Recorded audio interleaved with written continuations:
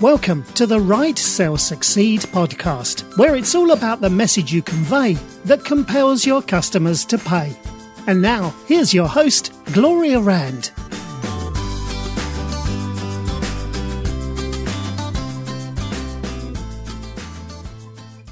Welcome to Write, Sell, Succeed. I am Gloria Rand and delighted that you are here with me again today. In this episode, I wanted to talk a little bit about writing and having good writing skills and why it is important for your business. And let's face it, it's when you have good command of grammar, punctuation, and spelling, it's truly more important than ever when it comes to content marketing. Because let's face it, it's a safe bet that your prospects are not going to become customers of you if you are putting out poor quality blog articles and white papers and ebooks that are filled with grammatical mistakes and spelling mistakes. And not to mention, if you happen to be a freelancer and maybe you're trying to build your business up to where eventually you're going to be a true small business owner where you're going to have other people writing for you. But in the meantime, if you're just starting out and you're a freelancer, good writing skills might even help you make more money.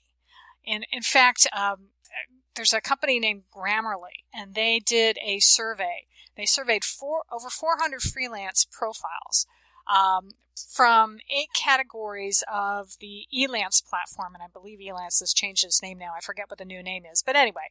But they looked at it, and they looked at those profiles, and they studied them for grammar, spelling, and punctuation errors.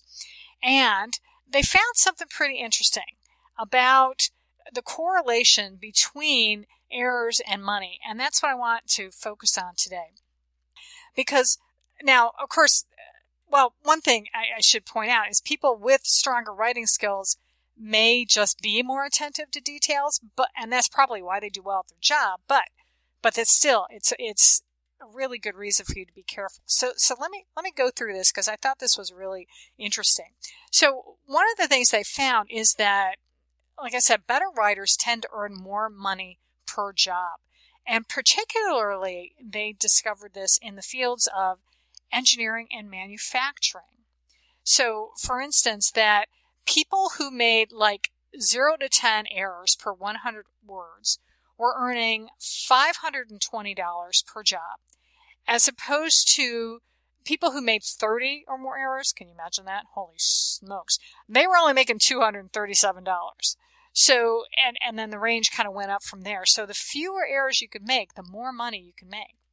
Another field where they discovered this was powerful was in the finance and management field. So, for instance, if you made 21 to 30 errors, you were earning about $225 per job. And then if you cut that down in half to like maybe only 11 to 20, you could make $370. And then if you had less than 10 errors, you were making $404 per job. So that's pretty significant. Now, the legal field, legal profession, even more, a huge difference. So at the one end of the scale, those who are making 21 to 30 errors, they're only earning less than $200. But if you could manage to get those errors under control, where you're only making less than 10, you can earn $372. So you can see, lawyers, they really value good work and not having any kind of mistakes because it's absolutely crucial in their industry. But of course, sales and marketing, that's what pretty much anybody who's in business, if you are a small business owner, you're involved in sales and marketing. So in this industry, now the people who made the most, people who made like 21 to 30 errors, the people who made over 30 errors, which is mind-boggling to me how you could submit work with over 30 errors, but you would make only $182 per job. The people with the fewest number of errors could earn almost $500 per job. So you see the disparity here is now, it's crazy. Now, of course, the Grammarly did say that, the possible explanations for this could be the fact that, as I said at the beginning, people with stronger skills may simply be more attentive to details, and thus they're better at their job. So Grammarly can't imply causation between writing well and job performance salary. But they can say, and I agree with this, is that professionals are judged every day by the quality of their writing. So it never hurts to put your best foot forward, grammatically speaking. So it absolutely makes sense, because and one thing I've noticed about this, I post on my blog, which is at gloriarand.com. Once a week on Wednesdays, I will post an infographic.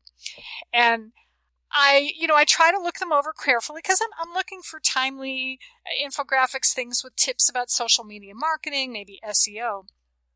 And some of them will, I may not catch, but they might have a spelling error. And I've been called on this before, but that's where you really need to be careful. So you want to make sure that you're careful. Okay, so that's going to do it.